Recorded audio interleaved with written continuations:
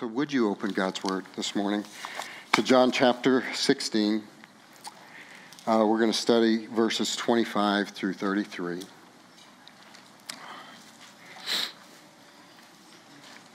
Last week we learned how the resurrection of Christ is our example. It's our example, but also our hope that God will turn even the worst sorrow into joy.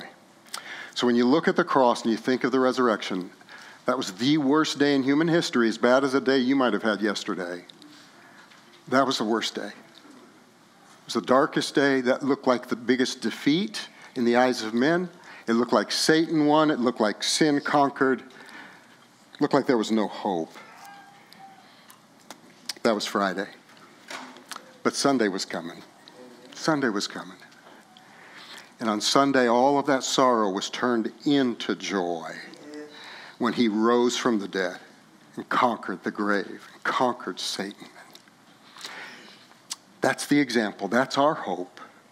But that's also comes really close to your heart now, because that's the same God that will turn your sorrow into joy too, in the worst troubles that you have. Good news, isn't it? It's really good news. Well, this morning we come to the end of the upper room discourse, and we learn how God will give us peace, not just turning sorrow into joy, but giving us peace, not, I don't know why, we just tend to think God will give peace when troubles stop. That's not the way God gives peace. God gives peace even if the troubles keep going. That's the kind of peace he wants to give us, even in the midst of tribulation, because, we're going to say this over and over again because it's in the text, Christ has overcome the world.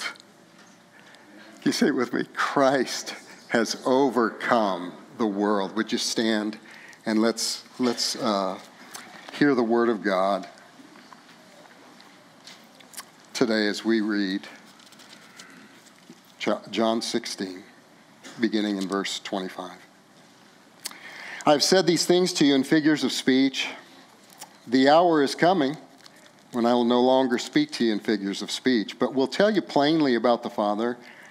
In that day you will ask in my name, and I do not say to you that I will ask the Father on your behalf, for the Father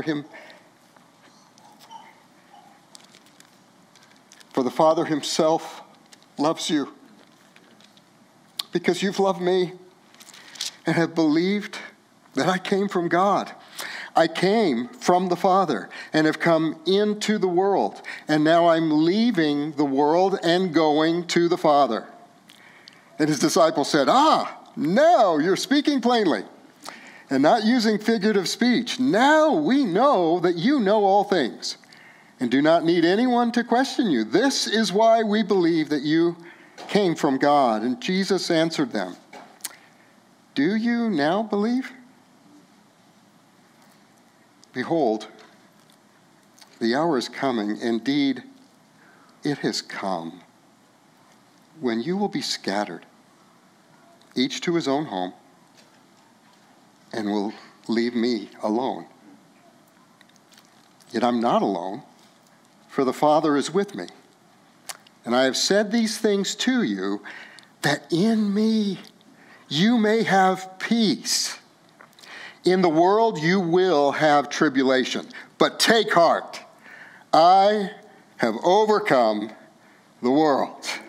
Amen. Heavenly Father, Lord, there's so many scriptures we want you to write upon our hearts.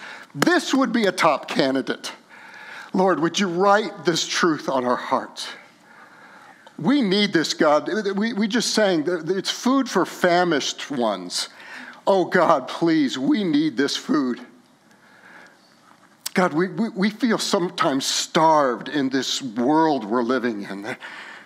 Problems, questions that we have in our lives that we don't have answers to. We are so thankful that you have overcome the world, and we can't wait to hear more about it in the study of your word. Would you speak to us, Lord, for your glory, for our transformation, and for the advancement of your mission. In Jesus' name, Amen. Amen.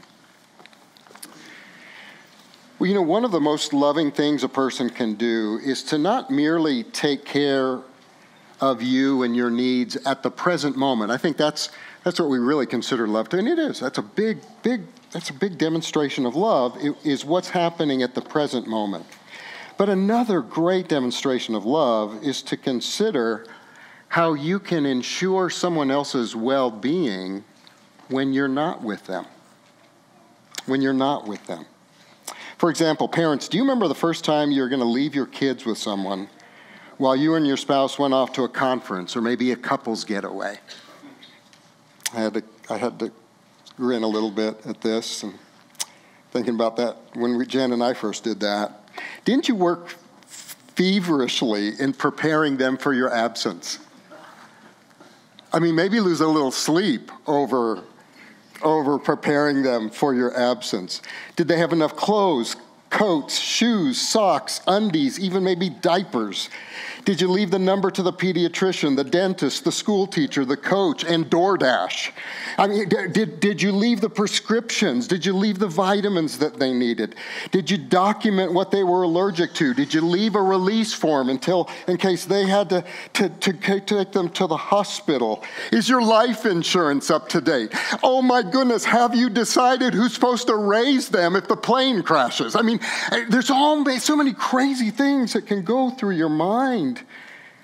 But that's just what love does, isn't it? Love prepares the people you care for their well-being when you won't be around. That's just what love does. My dad died 15 years ago at the age of 93. 93. His dad died at 98. I felt like I was going to die yesterday. I mean, I don't know how these guys lived so long. When Dad was in his late 80s, he had several bouts with illness and broken bones that required long hospital stays. And it was around that time, around when he was 89 or 90, that he started to want to talk to me about his will. I hated it. I hated it. I hated when he would bring that up. Here's how ridiculous I am. He's 89 or 90, and I would say, Dad, we've got plenty of time to talk about your will. I just didn't want to talk about him dying. I rebuffed. I can remember, as I was preparing this week, I can remember 3 specific times of just rebuffing, even almost to the point of sounding like I was rebuking him, rejecting these efforts from him. And it really bothered me, and so I shared my troubled heart with an older brother in the Lord, and I just will never forget. It was so humbling and so needed. I needed to hear what he had to say. And he said, Billy, has your dad loved you through your life? And I said, oh man, yeah, in so many ways, so many ways. And he said, tell me about some of the highlights, some of the things you remember. So we'd talk about things through high school, and just I loved baseball, and Dad was always, he came to my practices. He didn't just come to my games. He was always at my practices. And I just started going down kind of memory lane, and he said, you know what? I think I can raise the bar on how he loves you. I said, well, I don't know how you're going to do that. And he said, well, you keep telling me about how he wants to talk to you about his will. Do you realize that this is one of the greatest declarations of your dad's love that he could ever give you, particularly at this point in his life? This I can tell you, because I'm an older man, this to your dad is a pinnacle. This is him shouting from a mountaintop, I love you. And I want to prepare you. I want to try to do something for your well-being when I'm not around. Wow. He wanted us to experience his love and his provision and his thoughtfulness toward us, even after he was gone. He still wanted us to do all he could to give us a sense of peace by trying to provide at least a little help to meet our needs in his absence. to give us hope and confidence that you're going to make it without me. I debated whether I should share this with you because I didn't know if I could get through it. Along comes the first week of January 2008. It had been a while since Dad talked to me about his will and how he wanted us to feel his love when he was gone.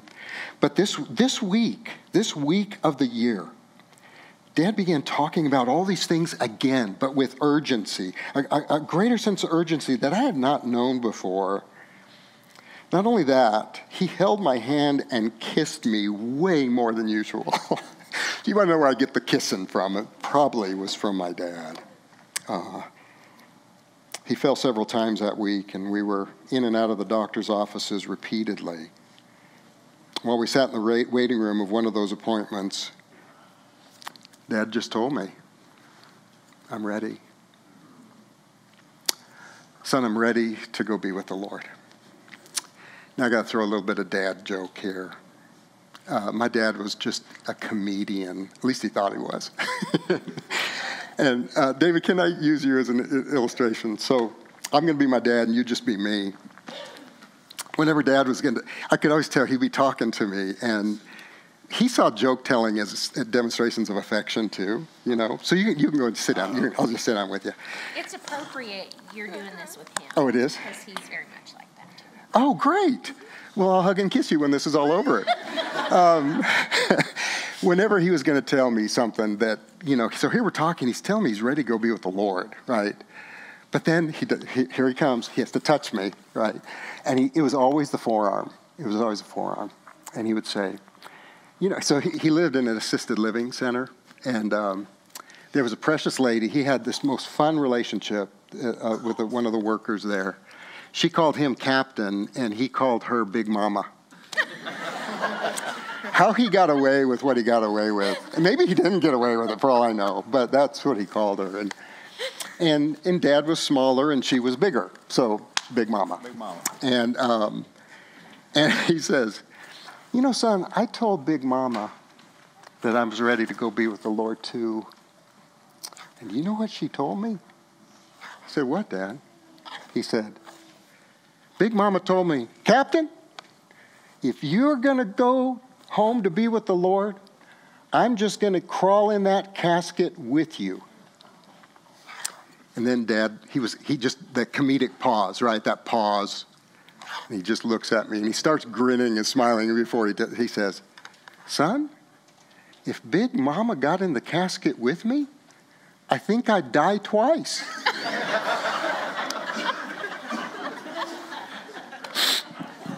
Oh, I'm sorry, David.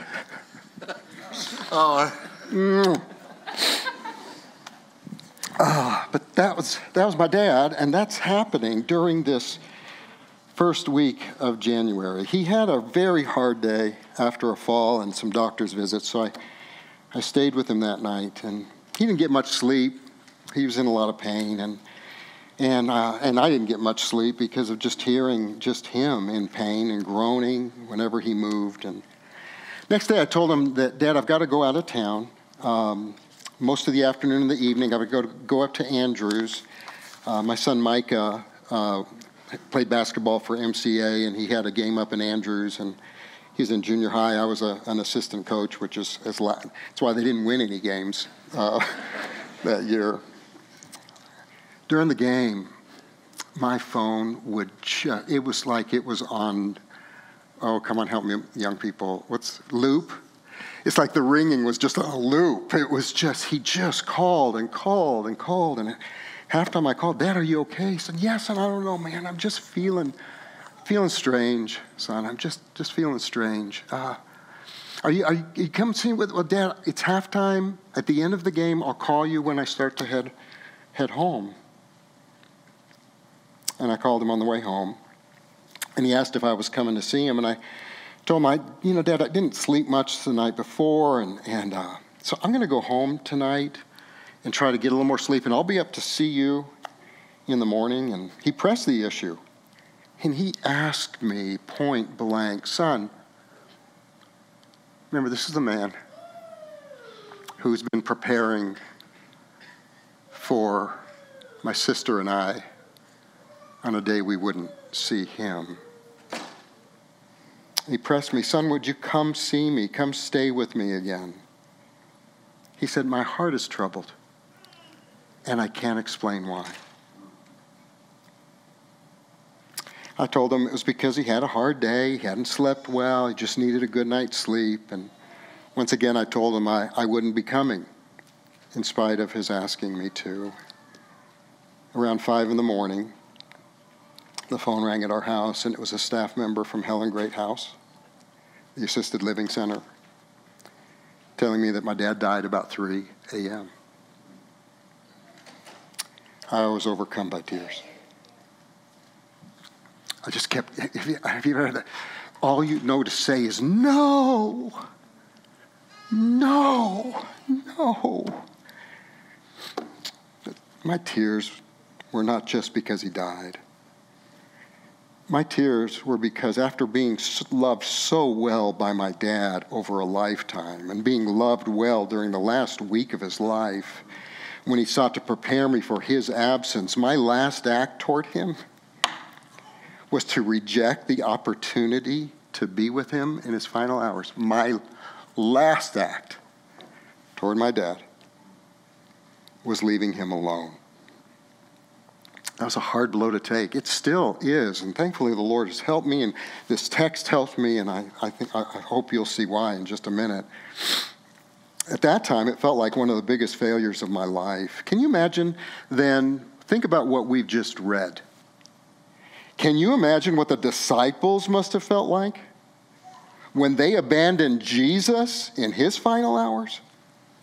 Jesus loved them perfectly at all times, and that perfect love was never more on display than during the last week of his life, when again and again he was giving them some of the most profound teachings and prophecy and promises about how he was going to care for them when he was gone. And their very last act toward him was to run away from him when the hour of his death had come. How does anyone recover from that? How does anyone recover from that kind of a failure? How does somebody recover from that? Is it possible for your life not to be defined by a failure like that? Especially when it's going to be written in it for all the world to read about. Is it possible for your identity not to be rooted in what you did wrong? Is it possible for God to still use you powerfully even after you failed him or others greatly? Our text calls out to us with a resounding yes, it's possible. Okay, I'll try to reel it in now. I can't, I'm sorry, I'm just really emotional about this. Yes, it's possible that failure not define you, because Christ has overcome the world. Amen? That's where we're going with this. Yes, it's possible. In fact, it's possible to have the peace of God even in the greatest of tribulations, even in the greatest of failures, because he's overcome the world. This text is a powerful word of hope to those who are still haunted by times of failure. That happens with me. I still see failure as fatal, and I just constantly need my mind renewed in the scriptures. Whether that was a failure against God, or maybe for you, you've had this failure in your walk with him that you hate and you regret, and it comes to mind too often. And maybe it was against your spouse. You failed as a husband, or you failed as a wife, and when don't we? We just constantly fall short, but there's sometimes it grips us more than others. We fail as parents. Do that all the time. Sometimes there's some moments, though, that stick out. You fail our church family. You fail your employer or your employees. You fail a best friend.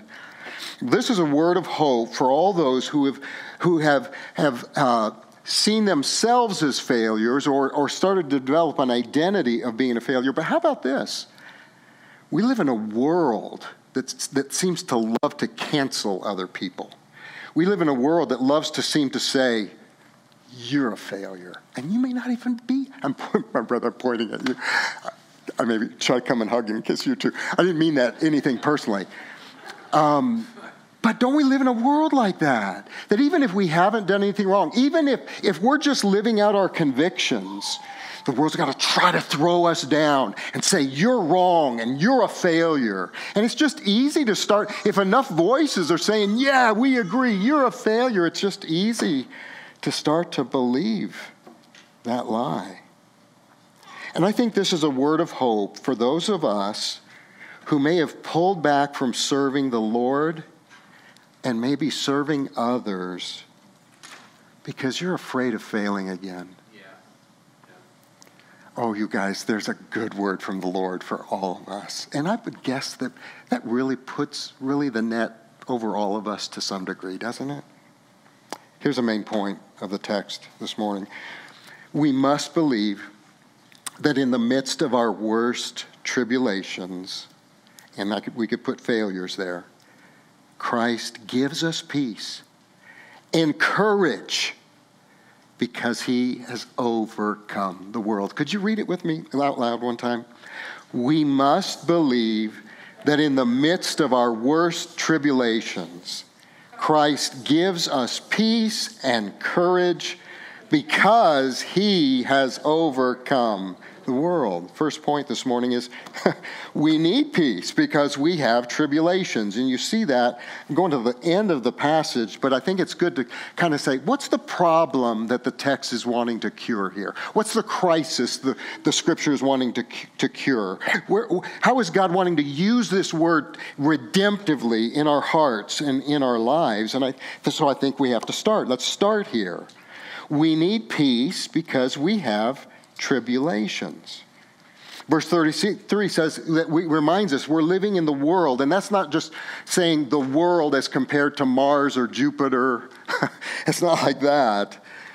It's talking about the sin-fallen world, a Satan-influenced world, a world that has this mentality and this system of making us think and tempting us to believe that we can find life and love in the things of the world, that somehow our hearts can be satisfied by created things, that we don't need a creator for that. That's a world we're going to have tribulation in. And Jesus is good to warn us about that, to remind us about that. I don't know about you, but I keep wishing heaven was already here. And then I get upset because it's not. And I have what do they call that to my theological buddies? An over-realized eschatology, that heaven is not here yet. But I really get upset sometimes that it's not. Jesus says, in the world you have tribulation. That word is it's funny, depending on the translation that you look at, people have used different English words to try to describe it. It's a crushing pressure. It's not just like a West Texas grass burr. That's bad. I hate those things. This is a crushing pressure. It feels like being strangled. It feels like you're suffocating.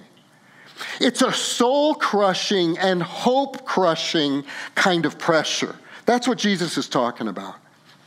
Good news is that in him we have peace and courage because he overcomes the world. But that doesn't mean there's not going to be those times, and multiple times, where there's tribulation. And Jesus has been speaking the various ways this pressure could come. It could come from satanic lies and attacks, spiritual warfare. It could come from the consequences of our own sin. Yeah, that's for sure. It could come from being persecuted for our faith.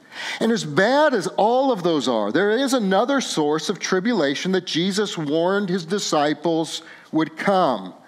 And I think this is as severe a form of tribulation as the others are. They all have different flavors of tribulation and the pain they bring and the sorrow they can bring. But when Jesus is speaking of tribulation there, the verse right next to it is telling them that in spite of their confession of faith, in only a few hours, they're going to be scattered like sheep without a shepherd, each to his own home,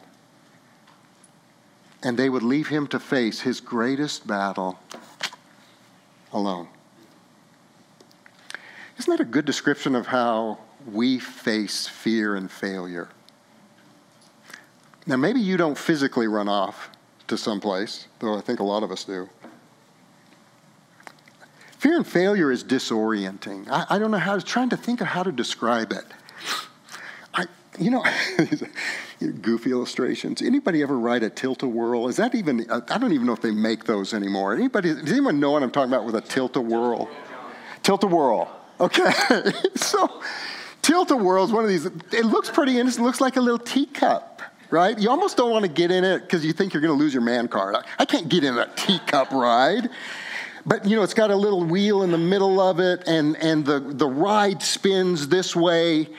And then, Brad, oh my goodness. And then, that's a place that pride comes out, right? Because let's see how fast we can get this thing going. Yeah, this will be great.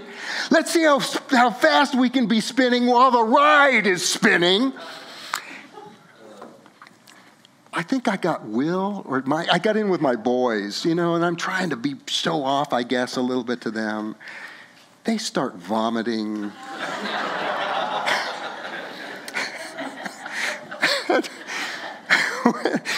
And when I get out, it's like if one of our cops were there, they would have arrested me for drunkenness because I could not walk a straight line. It's disorienting. Feeling like you failed and there's no cure. Being afraid, being super afraid, isn't it disorienting? You kind of lose sense of direction. And what do? We just do the opposite of what we should. We tend to separate ourselves from other believers. So I want to commend the 2 or 3 of you that woke up this morning and thought, I can't go to church. I can't go.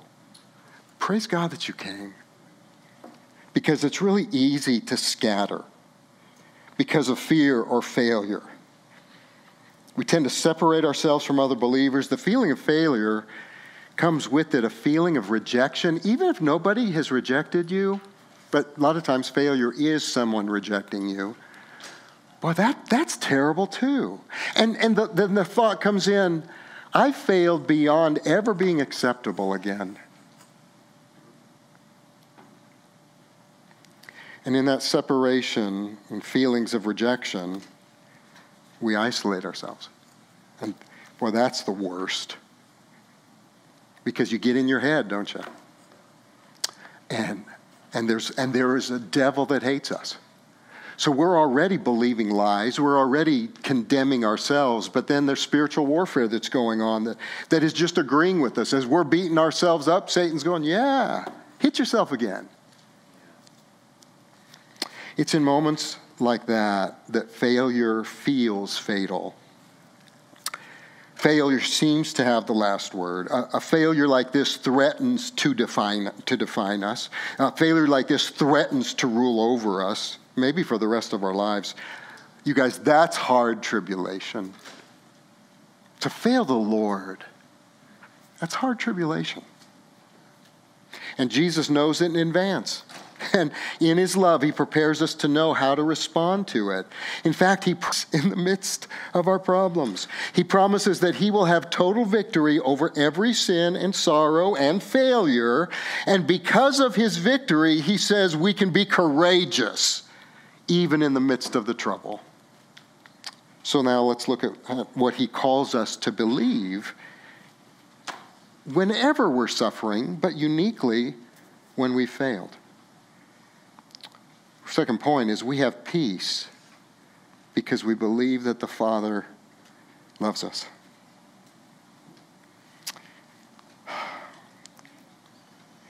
You guys, I wish I just believed that all the time. It's like Christianity 101. I don't think I've gotten out of preschool about this. But I want to grow. Up till now, Jesus has taught them many truths about himself and his mission. They understood much of it, but it was still unclear to them. Much of what he said was unclear. He told them that he's the bread of life, right? Here's the 7 I ams of the book of John. Bread of life, light of the world, the door for the sheep, the good shepherd, the resurrection and the life, the way and the truth and the life, and the true vine. He told them he was the better manna, the better Moses, the better David, the better temple. And they got some of that, but not all of it. And they didn't have a New Testament to turn to yet, right, to be able to understand. But that's actually going to come up in this passage. Much of what Jesus said seemed to they just seemed to have a veil over it that kept them from understanding it completely. They understood enough to trust him and follow him and to experience love from him and demonstrate some degree of love to him and faith in him. Some of it was because it was just not time for them to learn the lesson. Some of it was because of their own pride and self-sufficiency. Some of it was because they wanted Jesus to be a different kind of Messiah than the one who he really was.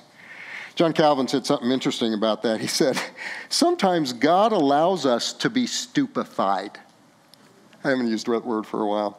I try not to use the derivative word of that, but I think it's okay to say stupefied. Calvin says, sometimes God allows us to be stupefied for a time to teach us our spiritual poverty, to help us live a life that's more dependent upon him for understanding and revelation and light and guidance. But he says the hour is coming, meaning after his death, burial, and resurrection, after he sends the Holy Spirit to indwell and empower them, all of this is going to result in them knowing the Father, the Son, and the Holy Spirit much more clearly.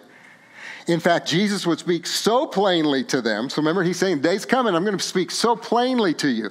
You know how plainly he spoke to them? 27 books worth plainly he spoke to them. God gave us the New Testament. That was Jesus keeping his promise to say that through my death, burial, resurrection, ascension, gift of the Spirit, I'm going to inspire you guys to be writing the Word of God. Oh, there's going to be a lot of plain things to understand. Now, that doesn't mean that we aren't still studying and learning and growing. But guys, one of my constant prayers is, Lord, thanks for being a speaking God. Thanks for wanting to talk to us. Thanks for wanting to speak to us more than we sometimes want to hear. We're so thankful that you're speaking to us. That's how plain the speech would be. So what a promise that was. And what would be clear is that because of his death on the cross, they would have direct access to God the Father. So you guys, the concept of praying to God as a Father, there was a little bit of that in a Hebrew mind. But it was more Father of creation.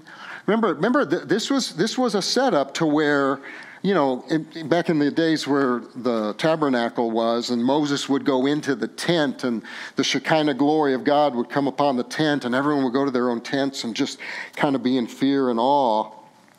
But they didn't have personal encounter with God. Only Moses did. There was just this thing. That, yes, I'm a part of a group of people who believe in the one true God, but there's just only certain of us that are having this direct sense of relationship and access to him in a personal way. And Jesus says that's about to change. That's about to change. In fact, it's going to change so much that this would make more sense. I find it hard to talk about this in a way that's reverent and personal and intimate, because we don't want to minimize it, but we don't want to, well, let me say what I'm going to say. Sorry. The scripture says we'll cry out, Abba, Father. It's just a very intimate word. Some people will say, oh, let's call him Daddy. And listen, to hear my sons call me Daddy when they were growing up, that registers. That's not childish. That just registers, I just don't want us to, there's supposed to be that sense of intimacy. Abba, Father. It's real, it's personal. And it's how Jesus would speak to him. That's the key. That's the key. He's going to allow us and give us this privilege through his shed blood and his resurrection to be able to speak to him as Father, as personally and as intimately as he does. Adriana, is Brooklyn here today? She's not? I'll still tell the story. Adriana, how old was Brooklyn? And you know the story I'm thinking about. How old? 14. See, I just gave you could tell me that story in 3 words, right? I mean, that's stick around here long enough, you're going to know all my stories, and I'm sorry. We were doing a Kairos prison outreach, and Adriana and Brooklyn were there doing the support work, for the people that would go into the prison, and I went up there. It was a training time, and it was a time for me where I was very downcast and struggling to believe that God loved me, struggling to believe, and thinking, I don't have anything to offer the people in this prison. I feel like I'm in prison. I was in just despair. And there was this time where people would be seated in a circle, and then those not seated would kind of walk around the circle and just pray for whoever they felt led to pray for. And so I'm sitting there, and I don't even know I'm praying. I'm just more moaning and groaning on the inside.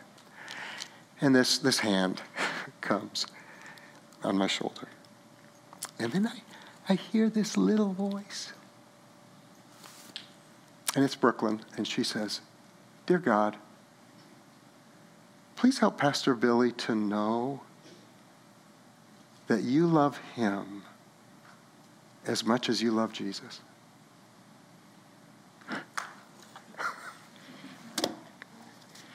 And I'm crying like crazy. And then I'm going, I don't know. This is like prison, getting ready to go into prison. I can't cry when it's prison. It's so goofy. There's so many weird things were going through my head. But you see what it does to you. There's just something that happens when you know that Jesus paid this price to open up access to God, to where now we would approach him as personally and freely as Jesus, the Son of God, does. Do you realize the forgiveness that's required for that? Do you realize the righteousness that's required of that? Righteousness we don't have of ourselves, but righteousness that's been imputed to our account through the work of Jesus alone. And we get to approach him as Abba, Father. And oh, how I want to grow in that. And you guys, I think this is, the more we can grow in this, there's such a fatherlessness epidemic, an epidemic of fatherlessness. I think even in churches, that many believers aren't experiencing the depth and intimacy and joy and personalness of the Father's love. Not as a doctrine to believe, it is, but as an experience to be had. And Jesus paid a high price to give you a perfect Father. That's one of the greatest gifts he's given us, is a personal and free and intimate relationship with a personal Father who promises never to let you go, who promises to finish what he begins in us. Oh, it's such good news. And he says, you're not even going to, so right up into this point, right, as they've got him physically with them. So they've come to him with their issues. And then Jesus prays, and they're thankful that Jesus is praying. But it's still something where Jesus has that kind of relationship with God, but we don't. Thankfully, we have a relationship with Jesus, but we've got to go to Jesus to get to God. Well, that's true. There's a doctrinal progression about that. But we don't want to bring into the finished work of Christ that somehow God just tolerates us. He loves Jesus, and he's going to be nice to us because he loves Jesus. No, God doesn't just tolerate you. The word for love here is not agape. It's not agape. I was thinking it'd be agape. The word is phileo. And it's an interesting thing because agape speaks of that foundational, unconditional love. I would even say contra-conditional love. It's love in spite of what we deserve. It's not only this unconditional love, it's in spite of what we deserve. It's amazing. It's not looking for, it doesn't need anything back from us. We don't earn that kind of love. That's agape. Phileo is affection. So actually, I'm not sad that I hugged and kissed you today. There's something personal about the love of the Lord. He put it this way. Have you ever felt this? We say this about people sometimes. Well, I know Or maybe you get in a fight with your spouse. I know you love me, but I wish you liked me. Jesus loves you and likes you. But it's an affectionate, even that can be kind of wimpy sounding. It's a holy affection. It's a fiery passion. And it will never end. He not only loves you contra-conditionally and unconditionally. You don't earn this kind of love. It's because of who he is. That's why he loves this way. But he likes you. He loves you. He's affectionate for you. That's why I can have peace in the midst of my failure. That's why I can have peace in the midst of tribulation. Because the Father loves us. And Jesus paid a high price for it to happen. Amen. Do you believe it? Do you believe it? Do you believe it? That'll help you have courage for every battle. But the second point is we also have peace because we believe the gospel saves us. That's in verse 28. And once again, we come to one of the key words of John, believe, believe, believe. It's in this verse, in this section of verses multiple times. Verse 27 says, Jesus said, they believed that he had come from God. And then he elaborates on that truth by sharing the gospel in just one sentence. And that one sentence was, I came from the Father, meaning he was heaven sent. It was just an amazing depiction of the gospel. He's the eternal Son of God. He came into the world. Here's the second section of that sentence. Meaning the Word became flesh and dwelt among us to show us God, to show us our sin, to show us our need for him as our one and only Savior, to live a life of perfect obedience to God. And then he says, and now I'm leaving the world. So it's not beam me up Scotty here. Okay, so don't rush ahead with this. I'm now leaving the world. How? Through the bloody cross. That's how. I'm leaving the world. I'm going to die on the cross as your substitute for sin. I'm going to satisfy the full fury of God's wrath against our sins. That's what the Lord is going to do. So we could experience the full forgiveness and love of God. And then he says, and I'm going to the Father. He rose from the grave, proving the sacrifice was accepted. And he was going to ascend to the Father. He's going to sit at his right hand, where even right now he's praying for us. Right now. Right now, he's praying for us. I'm going back to some oldies here. When our son Will, he's our oldest, and he was on this platform, and Will was dressed up. He had a little bow tie. Oh, gosh. I wish we have it on video, and we lost the video. He's wearing this little suit, little blue and white suit, and he had learned a worship song. And he said, Daddy, can I sing a worship song at church? And back then, church was like 10 people. And what a mighty 10 people. And so we got a chair, and he stood on the chair, and he had a microphone, and without blinking an eye, you remember the song, Lord, I lift your name on high. Lord, I love to sing your praises. But then here's the part that reminded me of this text. You came from heaven to earth. Did anybody know it? To show the way from the earth to the cross, my debt to pay. From the cross to the grave, from the grave to the sky. Lord, I lift your name on high.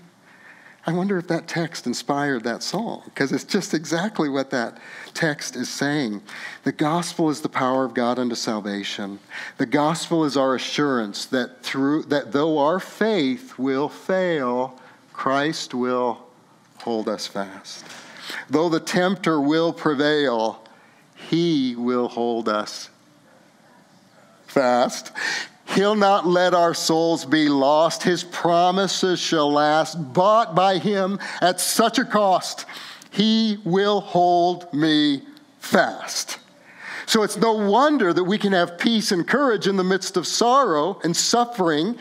And for the worst of our failures and the worst of the persecution, because of the gospel of the Lord Jesus Christ and the high price he paid for sinners like you and me. And then the last is this.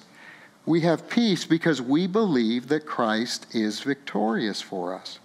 So verse 29, it says, the disciples, now you're speaking plainly, and you're not using a figure of speech. Verse 30, now we know that you know all things, and that you came from God.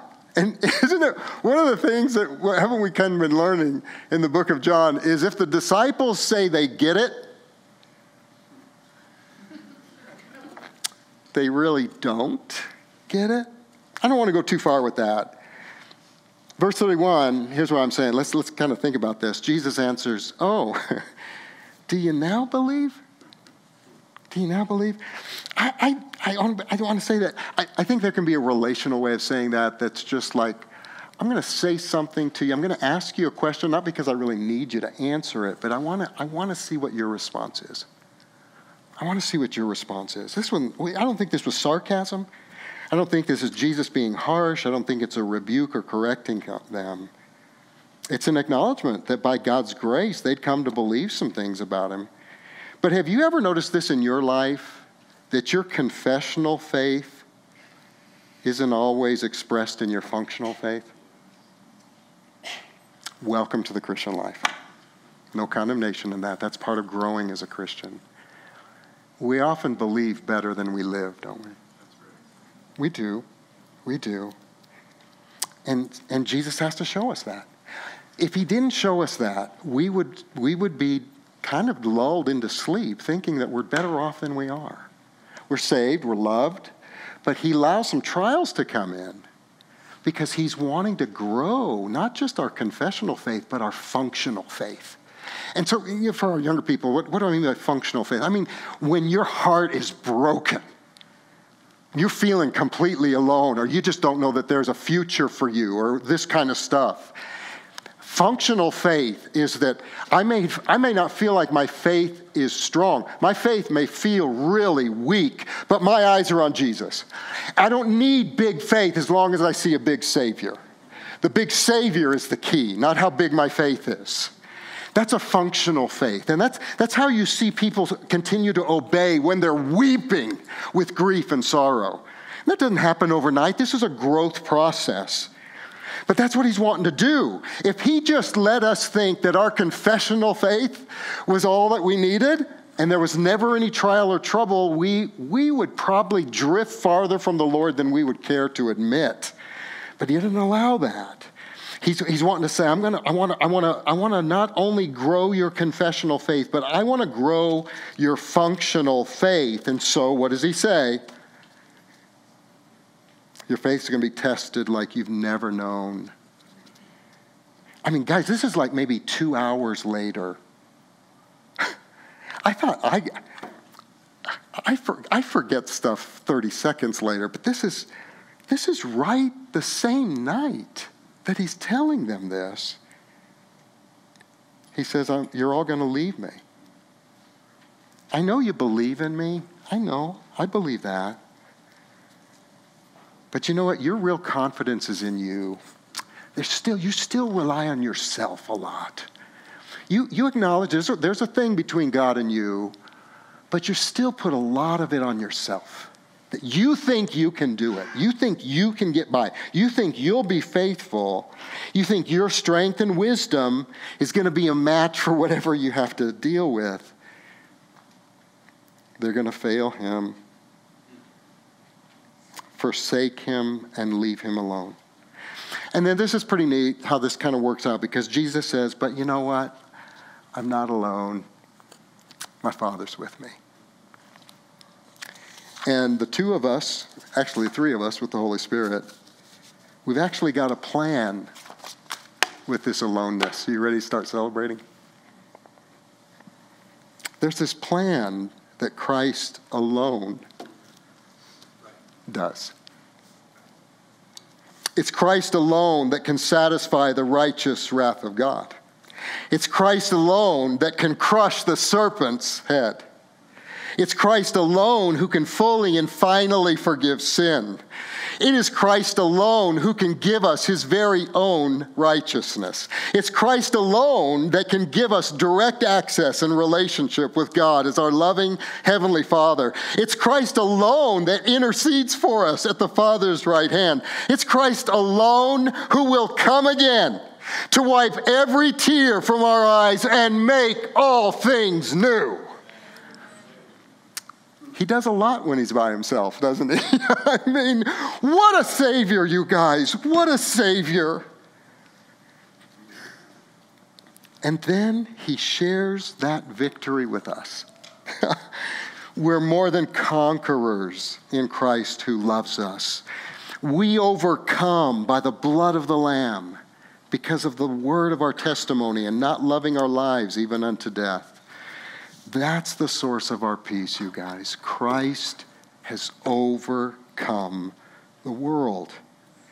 It's the source of our joy. This is the source of our hope. This is the source of our courage and our confidence. This is why we persevere in the battle. This is why we go into all the world with the gospel. This is the foundation of our faith. And this is all because we're perfectly loved by our Heavenly Father. So Christ's victory, let's get this, just in case you need some evidence that Christ can take a horrible failure and make his life fruitful. These 11 rascals, these 11 runaways, turned the world upside down when the Spirit indwelt them through the forgiveness of Christ on the cross. You guys, I don't know there's just this burden on my heart. I just feel like there's an army of Christians. And I sometimes am in that army. I'm too often. I'm so thankful that there are people in my life that I've communicated that this ongoing battle with this sense of failure, and there's pride in that. There's just all kinds of stuff that the Lord needs to help me grow in. But I think there's an army of Christians that have backed away from serving the Lord with abandon because you just feel like you failed too badly, or you don't want to fail again, or you don't want to put yourself out as a target for the world to cancel you. The Father loves you. Christ has overcome the world. Re-enlist in the army of the Lord. Not like you need to get resaved. I'm not saying that. But is this the Lord saying, I'll take care of your broken heart? In fact, you know what? One of the ways I heal broken hearts is by you following me and obeying me.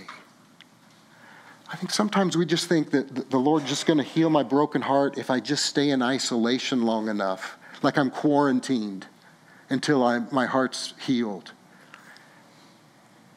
I think there's just something about giving. Jesus says more blessed to give than to receive. There's something about going ahead and giving a cup of water in Jesus' name, ministering again in Jesus' name, forgiving somebody in Jesus' name that God actually uses to heal broken hearts. Not the only way, but it's one of the ways. So this morning, Erica, go ahead and come on up. Let's go ahead and close. This morning, however this landed on you, you've done some things that you're ashamed of. They were failures. They were failures against God, failures against someone else that you had pledged love to or that were responsible for. Or you've been canceled by the world and you were told you were a failure. All of that has probably caused all of those people to kind of back away and still kind of follow Jesus. I'm still following you. I'm just not in the front of the line. I'm just kind of back here, almost like that person in school.